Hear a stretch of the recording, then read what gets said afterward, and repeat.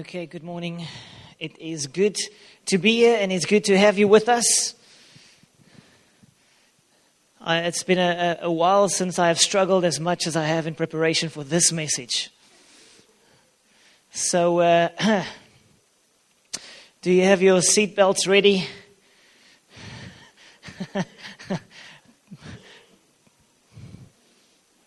Put them on now.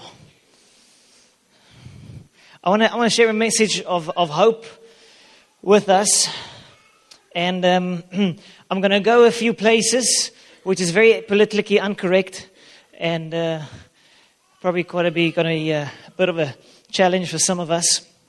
So I want to ask you to have an open mind. Can I ask that from you? Open mind. Yes. Aye. Say aye. Good. Okay, then secondly, you're not allowed to jump up and run out. Say aye. Okay, good. Listen to the whole thing until the end, and it will make sense to you. So I want to, it's really a message of hope.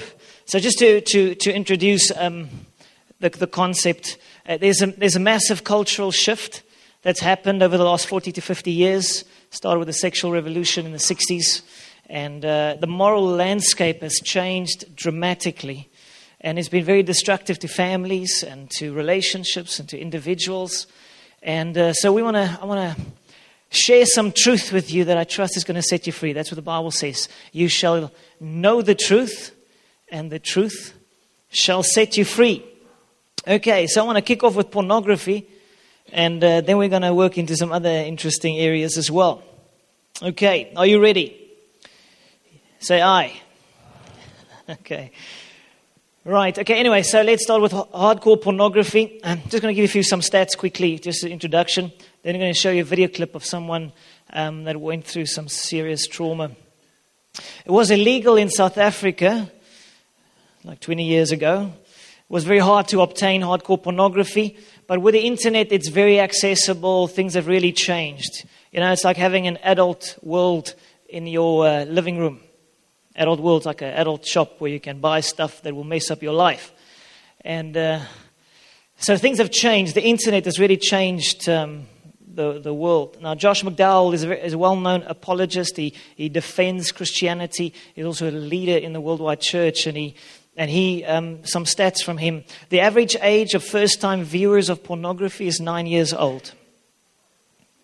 First view, and normally it's by accident, doing homework and stumbling across it. The adult porn industry reports that 20 to 30% of their traffic comes from children. More shockingly, half of all Christian families report that pornography is a problem. So 50% plus of Christian families report that porn is a problem. 62% of men who attend evangelical churches regularly struggle with porn. 62%, so it's almost 2 out of 3 men struggle with pornography. Upwards of 65 to 68% of teenagers, almost 70% of teenagers battle with pornography. Josh McDowell says the greatest threat to the cause of Christ in 2,000 years of church history is pervasive or universal sexuality and pornography. The greatest threat to the cause of Christ in 2,000 years of church history is pervasive sexuality. We're being assaulted from every area, every possible place. We're being assaulted by sexual images and sexuality and pornography. And he says, today we have by and large lost control of the controls, because an intrusive immorality is just one click away. His website's called One Click Away. You can actually go check that out for info. But he says, an intrusive immorality is just one click away from our children, but also from us. It's not just children, but from also, as parents, yes, we're worried about our children. And as adults, we're worried about ourselves. With just one keystroke on a smartphone, iPad, or laptop, a child can open up some of the worst pornography and sexually graphic content you can imagine. There's never been such access in history. And so he says, this is the greatest threat to the cause of Christ in 2,000 years. And I want to agree. because it affects one. If you in any way dabble in pornography or these type of things, it undermines your life. It undermines your relationship with Christ and your beliefs. It infiltrates your heart that you can no longer connect with God. And you start fading. And it also leads to debilitating shame.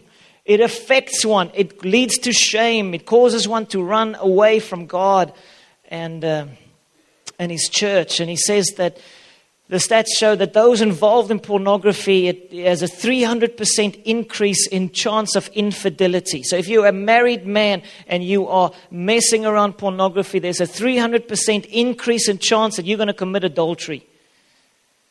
Or if you're a single man, that you would sleep with someone. 300% increase. So I want to show you a video clip by Chris Beale. He was a worship leader at a big church, well-known church in America, and what happened to him. It's about 7 minutes, if we can do the lights. It's been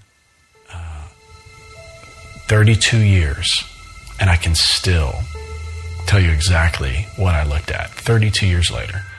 Chris Beale was 8 years old when he saw his first porn magazine. It was the craziest thing. There was a kid in the neighborhood whose brother worked at a gas station and brought old issues home. As a teenager, Chris started buying his own magazines.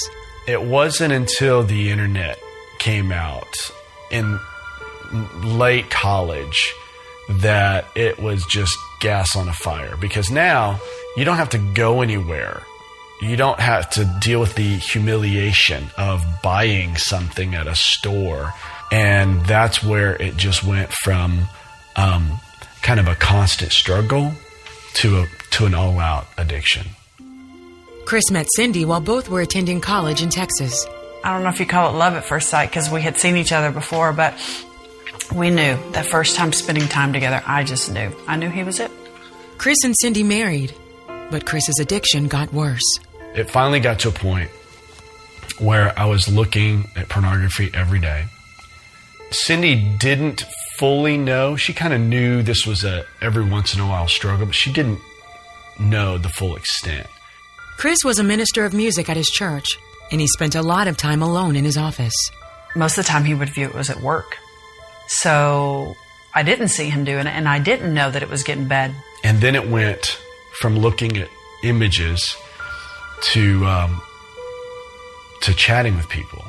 And then the unthinkable, I knowingly, fully knowing what I'm doing, I met one of them. I can never say that I kept my vow. I broke my promise. And I was just in this world of darkness. And I hated myself. And then I got up on stage to lead worship on Sunday morning. And I was the biggest poser, the biggest hypocrite. Chris's pastor Craig encouraged him to be a man of integrity who has no secrets. I resonate with everything he's saying, yet I'm not that guy. I'm the antithesis of that guy. And I tried to manage it. I was able to deal with it for 6 weeks. And I couldn't handle it anymore. It was as though the Holy Spirit had put me in a corner and said, we are going to deal with this issue. He confessed everything to me. I've been unfaithful to you many times, many different women, many different places over the course of about 2.5 year period. And I'm just listening. You're kidding. This huge weight is now gone because for the first time since I was 8 years old, I am a man with no secrets. On the other side, I've taken this burden, and it's not like it just randomly went away, but I've placed the burden now on my wife. And if that's not enough, the final part, he just said, and one of the women is pregnant, and I'm pretty sure that I'm the father. I found it to be the worst day of my life.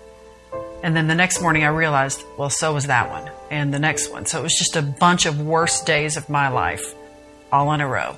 And there's nothing that I could do to make it better. And so for the first week, we just sat silent for hours and days and cried and talked, and she asked questions and I answered questions. Chris asked for Cindy's forgiveness. Cindy didn't know what to do or where to go. Chris told the staff at his church what he had done. He lost his job, but his pastor didn't lose faith in Chris. He was going to lead our church through the truth. And that petrified me. I've never experienced the body of Christ like I did that day. It wasn't the things that they said. It was just, there was genuine love. They loved us. I had so betrayed them, and they loved us. And that was the first moment that I knew God was up to something great. But Cindy still needed time to think and pray. She left for a few weeks to stay with her mother. When I got there, my mom said, "Hey, I've made an appointment for you to see Brother Dan, her pastor." Oh, Lord, really? I have to see someone else to tell me to stay married and be a good wife? And he said, "You know, what you've been through is really difficult. Nobody would blame you if you left." I'm like, yes. And he said, "But." I'm like, oh, there's a but there. He said, "But you are not a fool to stay and be a part of the redemptive work in a man's life." I'm thinking, yeah, I trust you, God, but I don't trust him further than I can throw him. And once a cheater, always a cheater. And, you know, I'm going to be a doormat. And the world says I'm an idiot if I stay. And God's just like, do you trust me? Do you trust me? Do you trust me? And finally, I just said, well, yeah, you've never let me down. I do trust you. That moment, his peace just washed over me. And I'll just never forget having this renewed sense of, I think we can do this. And before she even said, "I'm committed to this marriage," I could see that God had put that in her heart. And that was a great day. Chris and Cindy started over. Cindy forgave him completely, and their trust in each other started to grow again. They had 2 sons of their own. Chris's 3rd son lives with his mother. After a couple years, Cindy would just cry because she loved him like her own son. And today, he is not a reminder of my sin. He is a reminder of the redemption of God. He is one of the greatest joys in this whole terrible story. I mean, he is the scripture that says that God will cause all things to work together for good, personified. It's that little boy. Chris and Cindy will tell you that their marriage isn't perfect. It's a work in progress. I believe that God is in the business of performing miracles today. He's still in the business of doing those miracles, and my marriage is just that, a miracle. There is no hope for freedom. There's no hope for restoration until you can just wade in the waters of truth, which is you're enough and he loves you more than anything. And then in the midst of that love, have the courage and the trust in a good God to do whatever it takes to be free, to confess it, to bring it into the light, and to then spend the rest of your life, just loving and earning the opportunity to be one of the great stories of God. That's a beautiful story. There's hope no matter what has happened, no matter what we've been through, there is hope. So I want to quickly share with you just God's original plan, Genesis 2 verse 24. And I think the biggest danger is when we keep things hidden. Then it overwhelms us. So you want to bring things into the light. You want to deal with it. But look at God's original plan. God is a good God. He loves us so much. And in Genesis 2:24, it's like his original plan for us. He says that therefore a man shall leave his father and mother and be joined to his wife, and they shall become one flesh. They shall become one. physical as well, intimately, sexual. And they were both naked, the man and his wife, and were not ashamed. They were naked, man and his wife, and they were not ashamed. And that is God's original plan for us as people, to be without shame. No shame. Sexuality is beautiful in the right context. It is absolutely beautiful. And Adam and Eve, and they had perfect communion with God. They had no shame. It was beautiful. But then things changed. Sin entered the world. They made mistakes. They disobeyed God. And then it says in Genesis 3 verse 7, then the eyes of both of them were opened. And they knew that they were naked. And they sewed fig leaves together and made themselves covering. So they tried to cover themselves. And it says they heard the sound of the Lord God walking in the garden in the cool of the day. And Adam and his wife hid themselves from the presence of the Lord God among the trees of the garden. Then the Lord God called to Adam and said to him, where are you? So he said, I heard your voice in the garden. I was afraid because I was naked and I hid myself. This reveals the consequences of sin. Sin changes us. It doesn't change God.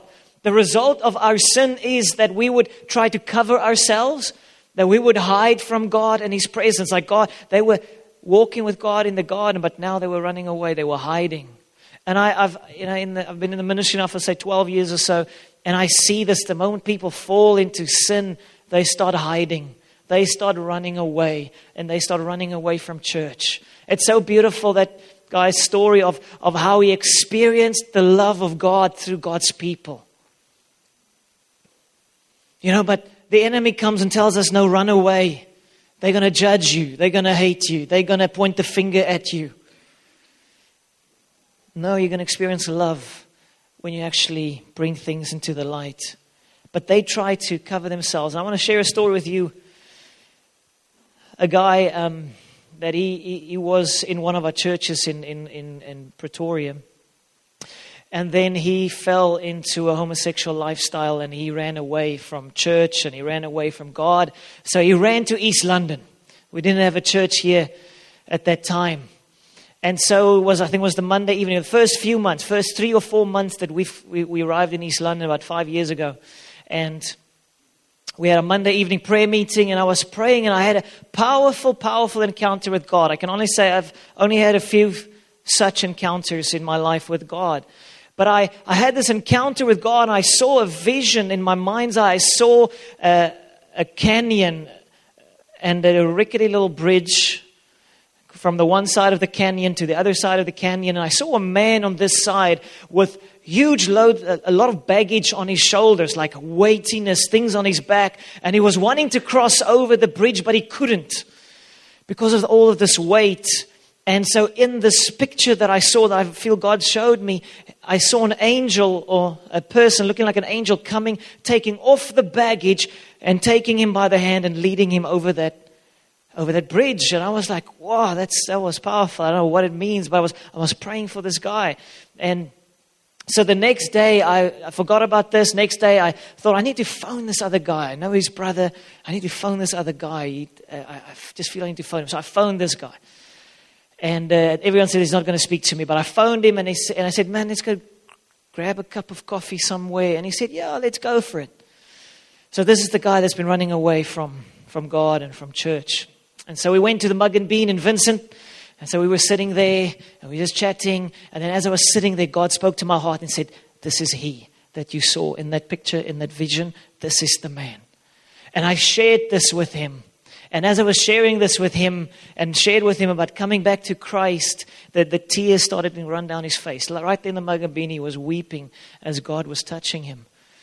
And so I went to his car, prayed with him, and he was in a homosexual relationship at that stage. He was living in a house with his boyfriend. They were staying in the same room. And so I was really praying and thinking, okay, we're going to do this. We're going to lead him through into freedom, because he was torn in two. It's like he was a prisoner. He wanted freedom, but he didn't know. He wanted Jesus, but he didn't know how. I said, I'll pray with you. We'll help you. Anyway, so we made an appointment for the next day. He didn't pitch. He was gone. I think, it's running again. And then the next day again, he SMS'd me and said, I want to speak. I said, come, man. Come to my house. I'm waiting for you. So he came, and I closed the door. I locked the door so he can't run away again. Don't normally do that. But but I knew we need a miracle right now. He's like a man being torn in two, and I knew he needs God. And so I said, let's go to Bonza Bay Beach right now. I'll go and baptize you right now. Let's get into my car. I'll take you there. So we went to the beach, and before we went into the waves, he was kneeling, and I was just praying over him. I could see this is like he wants Jesus, but everything else also wants to lead him away. And so I led him into the water, and he was baptized. And as he came out, he was a changed man. He phoned his boyfriend and said, it's over. He's moving out of the room. He was still in the house for a while, but then he found his own house later on. And he truly, his life got flipped around by the power of God. And spent so much time with him, investing so much in him. I still love him so much. But a few years later, he backslid. He got the wrong friends, and he fell back into that lifestyle, and he ran away again to another place in South Africa. And my heart is still breaking for him. Why am I sharing this? Because there are people that are bound like prisoners, and we need to speak the truth, and we need to lead them into freedom. I've never spoken about homosexuality in this church in 5 years. I am today going to share a bit about it, because I want to bring some truth about it, that we can be set free. And I trust it's going to speak to us in other areas of our lives as well. But first, an acknowledgement. As the church in general, we have made mistakes. As Christians in general, we have made mistakes. Sometimes we are not so loving. Sometimes we are not so nice. Sometimes we are, and we do come over judgmental. But your average Christian wants to love people. It's normally ignorance, not that someone is trying to be ugly. So I want to acknowledge that. And then secondly, I want to apologize on behalf of the church in general and Christians in general. If ever you have felt judged, if ever you have felt rejected, if ever you have felt that you're not good enough and people are going to point that finger at you and say you're such a bad sinner, I want to apologize and say that is not our heart. I don't know one pastor, I don't know one Christian in any church anywhere that wants to judge people and push them away. And so I want to, if ever you've been hurt, if ever you've been offended, or if ever you've been offended with the church because of how they have treated your friends, then I want to say we are sorry. Please forgive us. And I want to share this morning really from a heart of love, a heart of compassion. God loves people, no matter what they're battling with. God loves people. And I pray that we as a church would be compassionate for people's struggles, be compassionate for what they're going through, and be equipped to help. So I want to equip you this morning. I want to share you a few truths that I trust will set you free. Last year sometime, one of our members came to me. He was terrified of speaking to me. He's come out of the closet. He is now officially gay. He's spoken to his family about it. And he came to see me, and he was terrified. He thought, I'm going to goy him with a Bible. I'm going to do something to him. I'm going to tell him how horrible person he is. And nothing like that happened. I just said, just give us a bit of time to walk a road with you. Just to pray with you, to see if we can help you. And so he said he's going to take 2 days, and he's going to think about it. And he already had a boyfriend at that stage. And so a few days later, I phoned him and I said, so how about it? Give me 6 months. Let's walk a road. And he said, no, I've thought about it. No, I'm tired of fighting. It's 10 years plus of fighting temptations. I'm tired. I don't want to fight it anymore. So I was very emotional over the phone, because it was like seeing someone jumping off a cliff and I can't do anything to help them. And so I really have a heart for people that are battling in these things. And it's from this context that I want to share with you. I want to share with you that I believe God loves everyone, but I also believe that the truth sets people free. And this morning I want to share some truth with you. And I'm trusting that even this recording that we're doing, that you can give this to people and to encourage them and to give them some truth around this. Okay. So the result of sin is that we try, as Adam and Eve, we try to cover ourselves. We try to quieten our conscience. We try to deal with the nagging thoughts that maybe this isn't good. And so how it happened with Adam or with Eve, the devil came to her and said to her, did God really say? So first it starts with doubts. Does the Bible really say this is not good for you? Does the Bible really say that it's a sin? Maybe it's okay. So it starts with doubts. And then it moves beyond that, where it actually starts saying, where the devil is in Genesis chapter 3, the devil spoke to Eve and said to her, you will not die if you do this, if you disobey God. So then it goes into blatant lies. First doubts and then lies. And so there are many of these arguments being thrown around or things said. For instance, there are a few things that are said about homosexuality. It's said that you are born that way. That you are born gay and there's nothing you can do about it. Then they say you can't change. So don't even try. And then they say it is positive and normal behavior. It will actually be good for you. You will find peace. But I believe the truth will set you free. So I want to give you some history about homosexuality. I've been doing some serious studying on the topic. Until the beginning 1970s, homosexuality, now I'm going to speak from an American context. You see, everything comes from America. They sneeze and we get pneumonia, okay? That's sort of how the world works, economically and otherwise. So whatever starts there, it floods to the rest of the world. Until beginning 1970s, homosexuality was classified as a mental disorder on the APA list of mental disorders. The American Psychiatric Association, the biggest psychiatric association in the world. Yet the gay rights movement became quite militant the early 1970s. They started to disrupt the APA meetings. They would intimidate the psychiatrists. It was quite wild. And they would intimidate them to change their stance on it. So in 1973, the APA, American Psychological Association, decided in a landmark decision that homosexuality was not a mental illness, removing it from the DSM, the Diagnostic of Mental Disorders, like the Bible of psychiatry and psychology. Gay rights activists got the APA to put it to a vote. Is homosexuality a mental disorder or is it not? They didn't put scientific evidence on the table. It was just political pressure. And so in the end, they voted. 5,854 voted for removing it. 3,810 voted against removing homosexuality from the DSM list. But this landmark decision, which was primarily a politically influenced decision, not a scientifically influenced decision, caused the rest of the mental organizations, the mental health organizations, to fall like dominoes. Everybody began to change their stance on the topic. And also the rest of the world. It has so shifted. It has so shifted from the 1970s that today you have the following happening.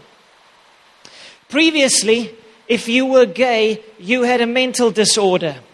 Now, if you don't like the sight of two men kissing one another, you are a homophobe. You have a mental disorder. In 40 years, it's completely flipped around. As it says here, yes, it is homophobia, which today is labeled a disorder. And in the words of Dr. Richard Issei, a leading gay psychiatrist, homophobia is a psychological abnormality. Those afflicted should be quarantined and denied employment. And this is what is happening. Across the world, people are losing their jobs if they speak out that they do not believe that homosexuality is good. for one, or they don't agree with it because of their faith. 40 years, massive shift in culture, massive shift, and massive intimidation to not speak on this topic. So let's look at born that way. Are gays born that way? So I'm going to quote you pro-gay people like scientists or psychiatrists and what they are saying. There's to date no solid evidence that supports the concept that people are born gay or lesbian. Even the unabashedly pro-gay American Psychological Association stated in 2009, okay, that's on the screen. There are numerous theories about the origins of a person's sexual orientation.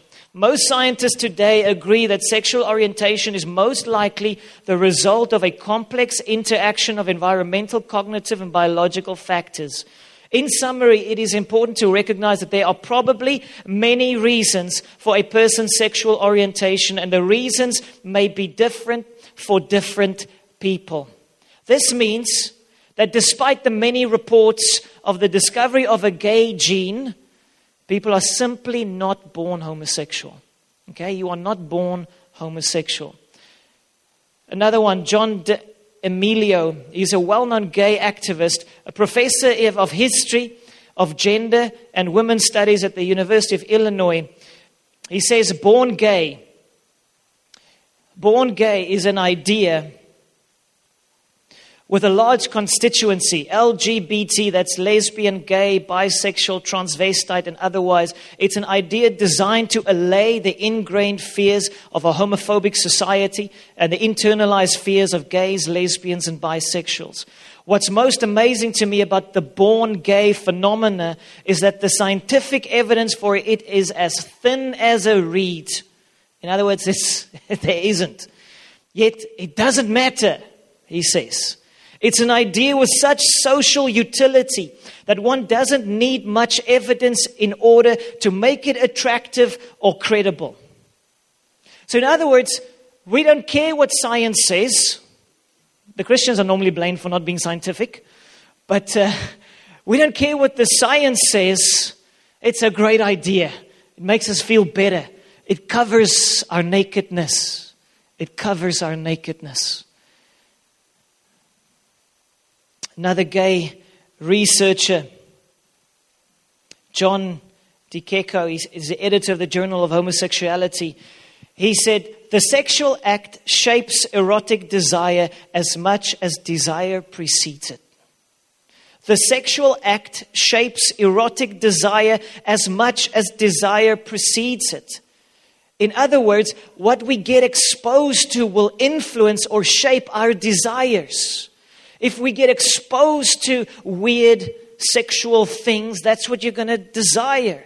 If you were used to sex outside of marriage, now you get married, you're going to still desire sex outside of marriage because it gave you a kick. What you get exposed to will influence or shape our desires. The science shows that many gay people were molested or sexually abused as children. Not all of them, but especially lesbians. 80+% of them were sexually abused as children. Even my friend that I spoke to you of, that I baptized at Bonza Bay, he, as I think was an 8 or 9-year-old boy, he was playing, they went to stay in a relatively poor area somewhere in the country, and his parents told him, don't go and play at that area, that's not a good area to go and play, or that park or whatever. But anyway, he went to go play there. And in some way there came a man came out of one of the houses and invited him in. And this man raped him. And that destroyed his life from there. And he started to desire those same type of things. He was sexually abused as a child. And the shame, he told me, I couldn't tell my parents because they told me, don't go play there. Don't go play there. You see, the shame is what binds people. The shame is what keeps it hidden. But God's will is no shame. No shame. Let's break off shame. Let's deal with shame. But if you have been molested as a child, ladies or guys, it could have influenced your view of sexuality, and it can influence your relationships today. So are Are people like that born like that? No, they are not born like that. Next question. Is there nothing you can do about it? So let's say, hypothetically speaking, we find a gay gene. There is no evidence for it, but let's say we find one, that genetics do play a role. They have found a violence gene. A violence gene. So let's look at this. Now, this is actual evidence. They found some people have a tendency to be more violent than others. So let's see how this plays out. You have the violence gene. You beat the life out of someone. They take you to court. You stand in front of the judge. You say, Judge, it's not my fault. It's my genes. No, they won't stand in a court of law. You must take responsibility for your violent behavior. Wouldn't we work harder with those that have a tendency to those type of things? We'll invest more in them and try to help them to change this destructive behavior. Now look at this. This is profound. There's a Professor Guo. He found this violence gene. And he said a certain mutation in the gene called DRD2 seemed to set off a young man if he did not have regular meals with his family. In other words, those that have the genetic tendency to violence, if they don't have family time, then they become violent. Fascinating. So he says, but if people with the same gene have a parent who has regular meals with them, then the risk is gone. Guo said, having a family meal is probably a proxy for parental involvement. He added, it suggests that parenting is very important. Profound. It's amazing. Scientific, probably millions of dollars spent on coming to the conclusion that parenting is very important. So spend time with your family. Family meals, very important. So he says, how remarkable, even though there's a genetic predisposition to violent and delinquent behavior, eating together as a family removed the risk entirely. Power of family, power of parenting, of love. Environmental factors certainly do play a major role in determining the decisions we make and the desires we experience, regardless of our genetic or biological predisposition. In other words, the way we live, the way we love one another, heals us, restores us, changes us. So even if a boy might have a bit of a feminine side to him, if I as dad loves him and affirms him, there's a very good chance he will never go into homosexuality. Does it make sense? The power of family, the power of loving one another. Okay, so another question, quick one. Can homosexuals change? Many say you cannot. So let's quote Robert Spitzer. He's a pro-gay psychiatrist, a long-time hero of gay activism. And he has recently now been vilified by the gay rights activists for stating the following.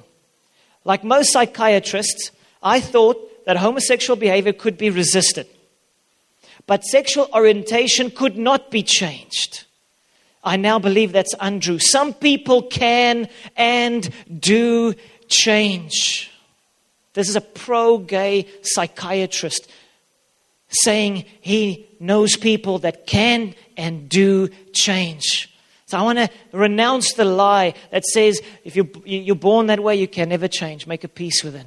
You see, because that's what happened. The enemy comes, and maybe some of us battle with temptations in certain areas like homosexual temptations. And immediately you can start thinking, I'm born this way. I can't change. And so you just give into it because you get tired of resisting the temptation. There are literally thousands of testimonies of people who are ex-gay. You can go, I'll put all my slides on the web as well if you want to get it, but there's a guy called David Kyle Foster. He was a male prostitute. And he actually preached in our church in Stellenbosch some years ago. Godly man. He turned to Christ. And he has a YouTube channel where he interviews lots of guys like Cy Rogers, another guy. He was 2 weeks away from a sex change. He lived as a woman for 1.5 years, cross-dressing, about to do a sex change. And he had a powerful encounter with Jesus. And Jesus flipped his life around. He's now a worldwide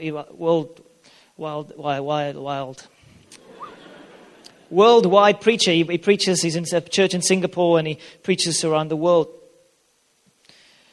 I want to share another story with you. This is from the book, Can You Be Gay and Christian? By Dr. Michael Brown.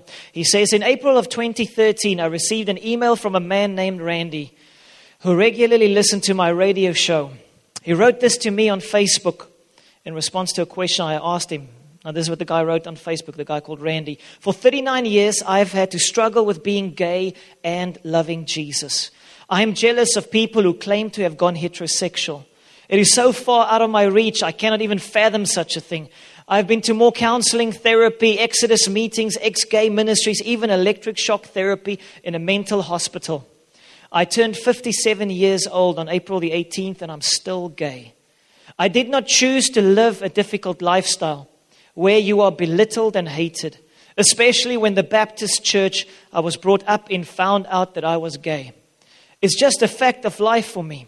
I knew I was different when I was still a very little lad. I loved playing with girls. I detested sports. I still do. I loved hanging out with my mother all the time. Sure, you've heard this all before. I truly believe I was born this way.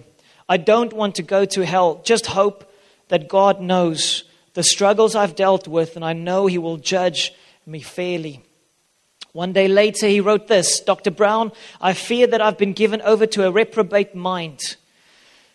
And there's no help for me. I will burn in hell for eternity. I've already started paying a price for my gay lifestyle. My last lover had HIV and committed suicide. I now have advanced HIV disease and numerous health problems, and many of my family had turned away from me. However, these days, that doesn't seem to be so bad. Since the gay thing is now pretty much accepted, they've come back to me a little at a time. What more can I say, Dr. Brown? Please pray for me. Perhaps it is too late. When I read his emails on the air with his permission, I had to hold myself back from breaking down and weeping. What a painful, painful story. You may say, can't you see the problem? All his pain was caused by homophobia, especially in the church. If you Christians had simply affirmed him as a gay Christian, he would not have gone through such living hell. That's the real issue. Randy would beg to differ with that. As he explained in another email dated to me September 23rd, 2013, no, you cannot be gay and Christian. You can have homosexual feelings, which you must fight, minute to minute, day to day, month to month, year to year, but you cannot be intimate with a man and be a Christian. I have tried with utter and dismal emotional failure. In stark contrast, when I assured him that God had not given him over to a reprobate mind, when I told him that Jesus died to forgive him of every sin he had ever committed, and when I encouraged him that he could live without sex or without another man, but he could not live without God, he had a dramatic breakthrough. A few days later, after seeing the responses to an article I'd written about his story and hearing the reports about listeners who were praying for him, he posted this on our Facebook page. This is beautiful. I'm sitting here with tears practically falling on my computer keyboard. I can't believe there are this many people out there who give a rip about me. I am flawed. Why would these people care about an AIDS-ridden homosexual guy that they've never met before? I am basically speechless at this time. I can't thank all those people enough for their kind words and support. I believe God is going to bring someone into my life who will really, this time, be able to help me overcome this unhappy lifestyle. Thank you so much, Dr. Brown, and thank you again to all those wonderful people who care about me. I can't believe how many people care. I can't believe how many people care. Isn't that beautiful? The power of loving someone despite. The last time I heard from him, he was doing well, strong in his faith and speaking out clearly against gay Christianity, saying no to the same-sex desires that had tormented him for so many years.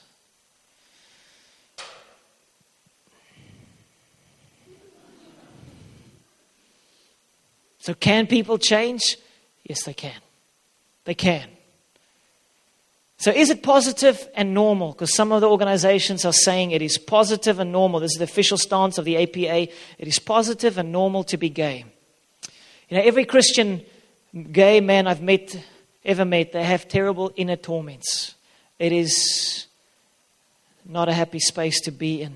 So I want to give a few stats. It's not to make homosexual people look bad. It's just to show you that, answer the question, is this positive and normal? The simple facts are that gay men are decidedly more promiscuous than straight men, and that gay sex has decidedly more health risks than heterosexual sex, even in monogamous, committed relationships. A 1978 survey, 28% white homosexual men in America claimed more than 1,000 lifetime partners. 1,000. Is that normal? While 43% claimed more than 500, almost half, more than 500. This is obviously an uncontrollable sex drive. Now, I know a guy, he came to Christ, and he was a pastor at a church in Cape Town, and he shared how he would sometimes, 3 times a day, meet random males in the city of Cape Town and have sex with them. Don't know them from anywhere, 3 times a day.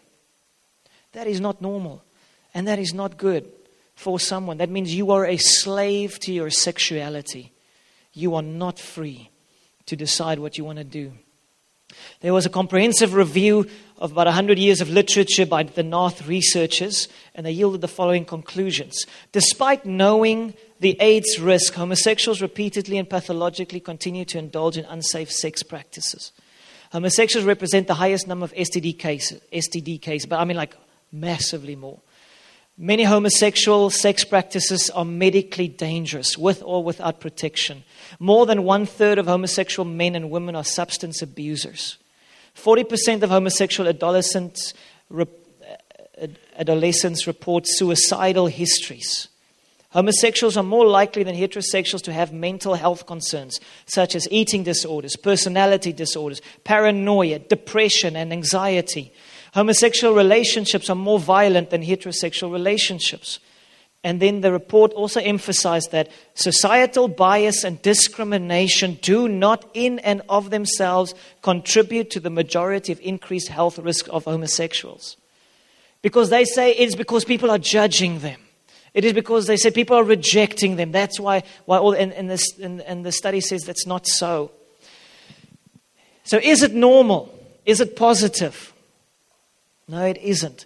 Yet it is incredibly politically incorrect to say what I'm saying today. You are called a hater. You are called a bigot. You are called lots of things for saying the things I'm saying this morning. And I just feel you shall know the truth, and the truth shall set you free. You shall know the truth, and the truth shall set you free. And I want us as a church to be a place where people can find freedom. And so we need to be equipped and not confused about it. Okay, so that was my quick detour. Back to Scripture. Genesis 3:21. Okay, so how do we deal with shame? How do we deal with the shame in our lives, whatever area of our sexuality it might be? It says there, after Adam and Eve have sinned, they tried to cover themselves. They tried to hide from God. They were afraid of the presence of God. And yet God came and He clothed them. Also for Adam and his wife, the Lord God made tunics of skin and He clothed them. I want to encourage you. I'm going to give you hope this morning that God wants to clothe you. God wants to clothe us. Whatever we might have been through, whatever we might be struggling with, He wants to clothe us. In that context, God obviously had to kill an animal like a lamb, for instance. So there was blood shed so that He could clothe them. And so that points to Jesus dying on a cross for us, shedding His blood, paying the price for all of our sins so that we can be set free. Don't try to cover yourself. Don't try to cover yourself with false arguments, trying to tell your conscience it's okay, once or twice a week pornography, it's not so bad. It was only 2 or 3 girls that I've slept with. It's not like every week. Or whatever your argument might be. We need to bring it into the light. God loves us so much that He wants to set us free. So another story, Christopher 1. He, from the same book, he says there, Christopher 1 is a committed Christian whom I had the pleasure of meeting a few years ago.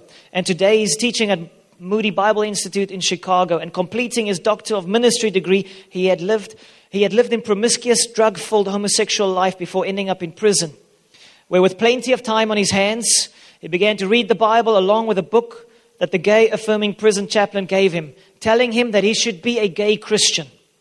He writes, I had that book in one hand and the Bible in the other. I had every reason to accept the book's assertions to justify same-sex relationships, but God's indwelling Spirit convicted me that this book was distorting His word.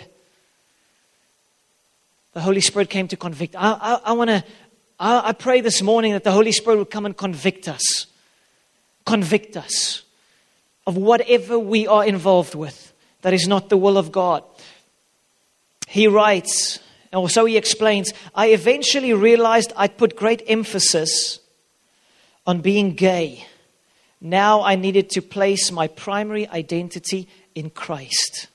Yes, his newfound identity in Christ, he says, it compelled me to live in obedience to God, whether my temptations changed or not. The gospel is about more than just correct beliefs. It leads to correct living as a result of correct beliefs. And then this quote, biblical change is not the absence of struggles. Maybe you're battling pornography or whatever it might be. Biblical change is not the absence of struggles. But it's the freedom to choose holiness in the midst of our struggles.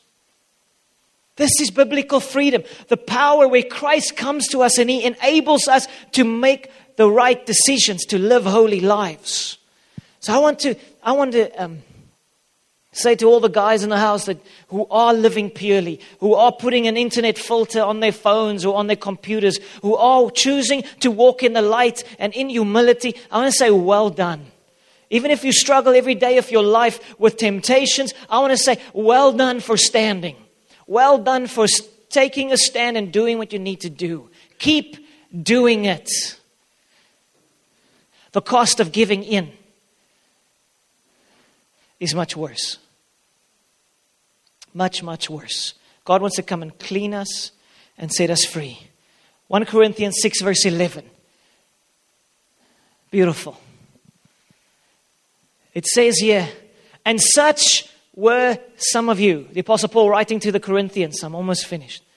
He writes to the Corinthians and says, such were some of you. But you were washed. You were sanctified. You were justified in the name of the Lord Jesus and by the Spirit of our God. I think one of the worst things to experience as a believer is to want to know Jesus, yet you find yourself bound by sin or sexual sin or whatever form of sin. The freedom of being washed. Let's say it. Say washed. Sanctified. Justified. In the name of the Lord Jesus and by the Spirit of our God. This is the heart of God. To wash us clean. Sanctify, to set us apart. Chosen. Justified, declared innocent. There's a place in Jesus that whatever we've been through, whatever we have done or whatever have been done to us,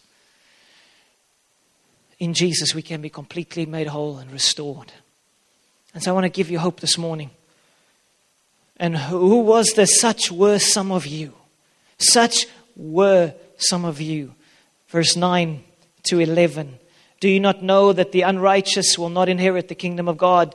Do not be deceived. Do not be deceived. Neither fornicators, sex outside of marriage, nor idolaters, nor adulterers, if you're married and you sleep with someone else, nor homosexuals, nor sodomites, nor thieves, nor covetous, nor drunkards, nor revilers, nor extortioners will inherit the kingdom of God. Does God hate such people? No. Such were some of you. Such were some of you. Such were some of us. There is hope in Christ that whatever we might be battling with, whatever we have been through, in Jesus we can become as holy as He is and as He was when He walked on the face of this earth. There is hope. Amen. There is hope. The will of God is no shame. The will of God is to heal and to restore. And this morning I want to pray. I want us to pray for people who've been through stuff. I felt specifically, if you've been molested as a child, we want to bring that before God, that God may heal you on the inside. You might not be gay, but you might be anti something else that you should be celebrating. It might be affecting you on the inside. Or maybe you have done things that has messed you up on the inside. About a month ago, I was in Cape Town and I prayed for a leader at a church there. And as I was praying for her, she was battling with quite a few things. And I was praying for her. And as I was praying for her, I felt God tell me she was raped.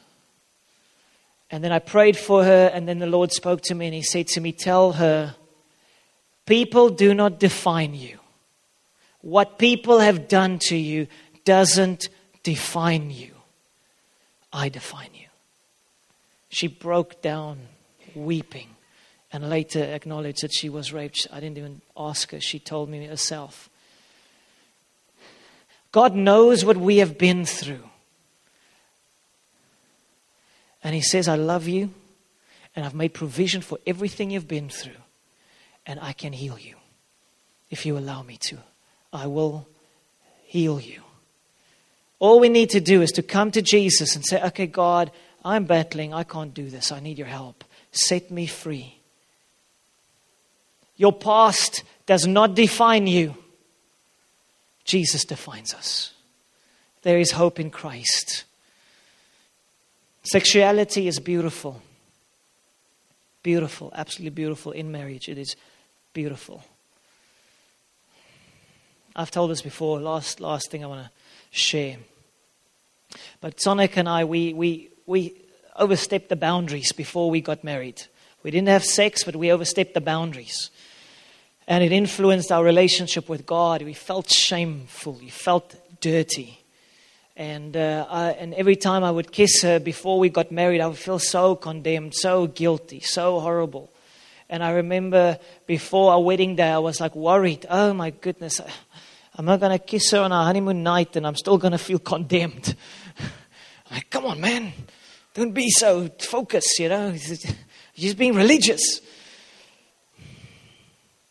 Try to figure it out. And I remember the day we got married, when the pastor said, I now pronounce you husband and wife, a miracle happened.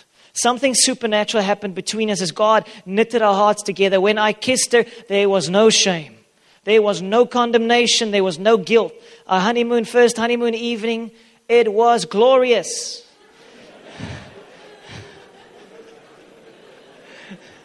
There was no shame. It was beautiful. It was like worship in church. But we were alone.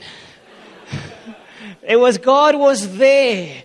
It was so special. It was so liberating. It was like God in heaven saying, go for it, boyki.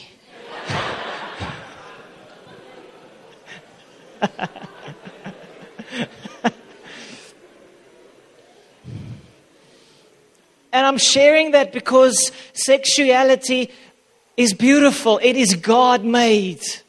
In the right context, there's no shame. We had 160 people at our wedding. All 160 of them knew that I'm getting lucky that evening. My wife's saying that's enough. But imagine that. It's like it is celebrated. It is beautiful. It is wonderful compared to, oh, I hope no one finds out. I can't look anyone in the eye. I wish I didn't. I'm so ashamed. I'm so condemned. I so want to run away. I'm so afraid of what people are going to say. I'm so afraid of what God's going to say. Shame. God says, I want to remove all shame from your life. Amen. Hallelujah. God is so good. God is so good. Please stand with me. The band can come forward.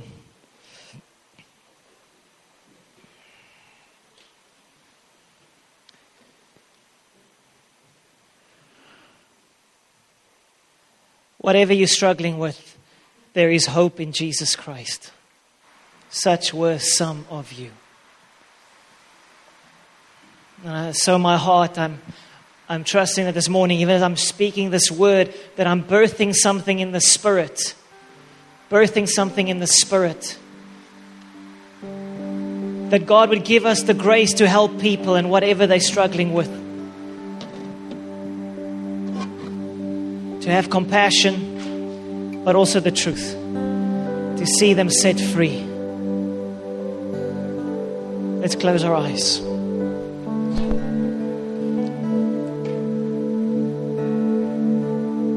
Father, we thank you. You love us so much. Thank you for your glorious presence here, Lord, to heal. Thank you, God, for your glorious presence, God, for each one to restore, to make whole, to set free. When the Son sets you free, you are free indeed. And so, Lord, right now we welcome your manifest presence to touch every heart. Whatever we're struggling with, whatever we have struggled with, whatever that we have done, or whatever that has been done to us, there's hope. There is healing. There's restoration. Jesus Christ still heals. Still heals.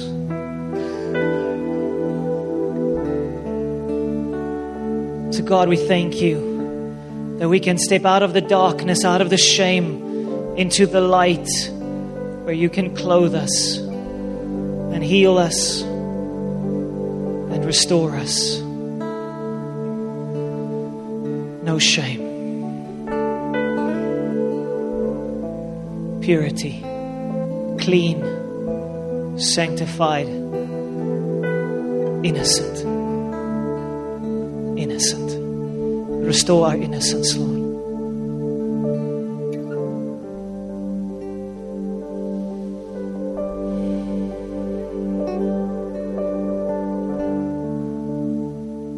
Just as every eye is closed, I just want us to respond. If you battle with shame concerning anything, sexually or anything else, there's shame in your life. You seem to hide it. And if you have shame in your life, just quickly raise your hand. Shame.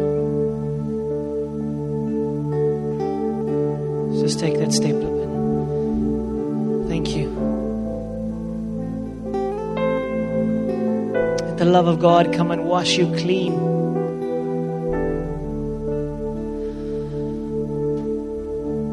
Thank you, Lord. If you have been, as every eye is closed, we're not looking around, but if you've been molested as a child or some sexual things have happened to you as a child and you still feel it's not been dealt with, just quickly raise your hand.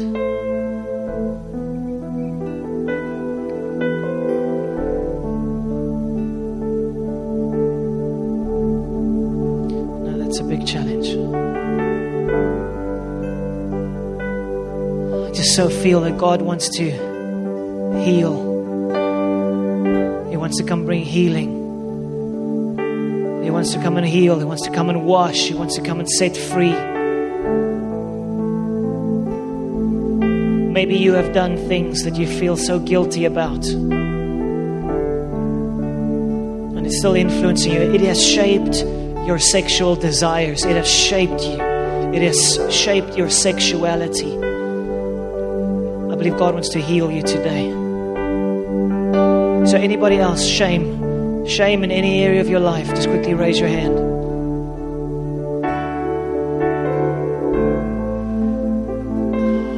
Hallelujah.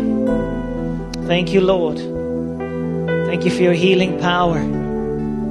Thank you for your cleansing. Hallelujah. Can I ask if you've raised your hand for any one of those things, just to quickly come forward. We want to pray with you. Can some of the counselors also come forward? At least 20 plus people have raised their hands. Just come forward. I believe Jesus is going to heal you. Jesus is going to set you free today. Whatever it might be, things that you've done or things that have been done to you. Shame in any area. It doesn't need to be sexually. Shame in any area. You have a coffee addiction, then come. There's no shame in that. Just really sense the presence of God is here to set us free and to strengthen our resolve, all of us, to strengthen our resolve to live a pure and holy life. If I can have more counselors, please. Thank you, Jesus. Let's cast off shame. Let's cast off fear. Maybe you are here this morning and you have found yourself running away from God, running away from Jesus. Then I want to invite you as well to come forward, surrender your life to Jesus, and find freedom, the power to break free. So you are so welcome to join us here in the front.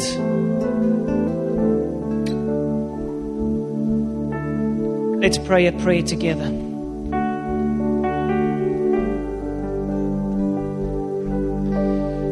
Father God, let's all of us pray this together.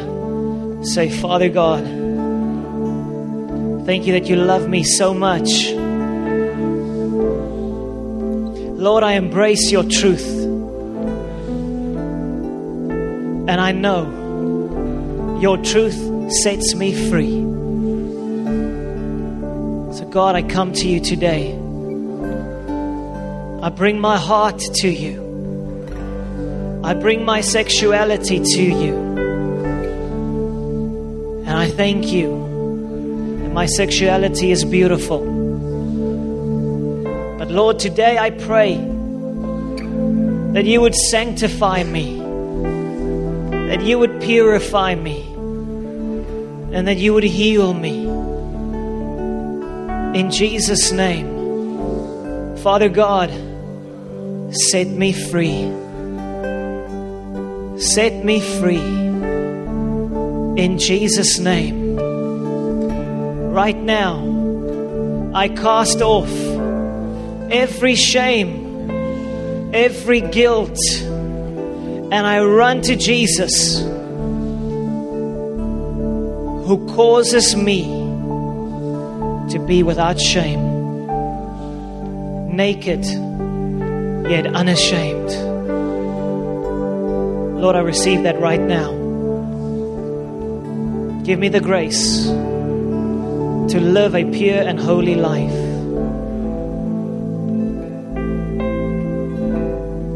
In Jesus' name. I just want to pray for you, everyone. Father, we thank you. Jesus, you're the healer. You heal physical bodies and you also heal hearts. And you heal our sexuality. Lord, right now we ask, could we all just open your hands like this? I want to pray for all of us for special grace for healing. Special grace that God's going to set us free. Special grace that God's going to heal. Father, in Jesus' name, Lord, I pray for each and every one of us for healing from whatever things we've been involved in the past. We declare it shall no longer form our sexual desires today. It will not form our identity. It will not form who we are. And we will not be bound to it anymore. So Lord, right now we break, we cancel every ungodly tie to the past, to sexual encounters, to pornography, to whatever we have done or whatever has been done to us. Right now we break the power of molestation. We break the power of sexual abuse. We break the power of any form of violation that has been done to us or what we have done to others. Lord, in the name of Jesus, we thank you for a washing, a cleansing, a healing. So right now, in the name of Jesus, we say hearts be healed. In the name of Jesus, we say sexuality be healed. We say gender issues be restored. God, give us grace to overcome temptation. Give us grace. Empower us to overcome every lie of the enemy. And so, Lord, right now we release hope. We release hope. Let hope settle on every heart. And God, let every one of us be strengthened in our resolve to walk in purity, to not have sex outside of marriage, to not have sex before marriage, to not mess around with pornography even once a week or month. So God, right now we receive a fresh resolve, a fresh resolve to live in purity, honoring the name of Jesus Christ, walking in the light.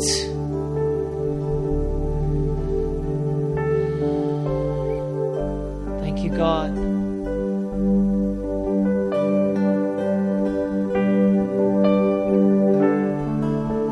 Thank you, Father. We receive that right now. Receive grace right now.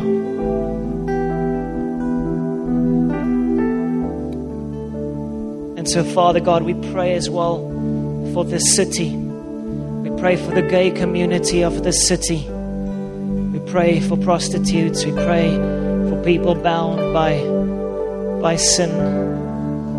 God, that they will find that place of no shame, freedom in Christ. We ask. We even ask as a church, God, that you would use us to bring healing to broken lives.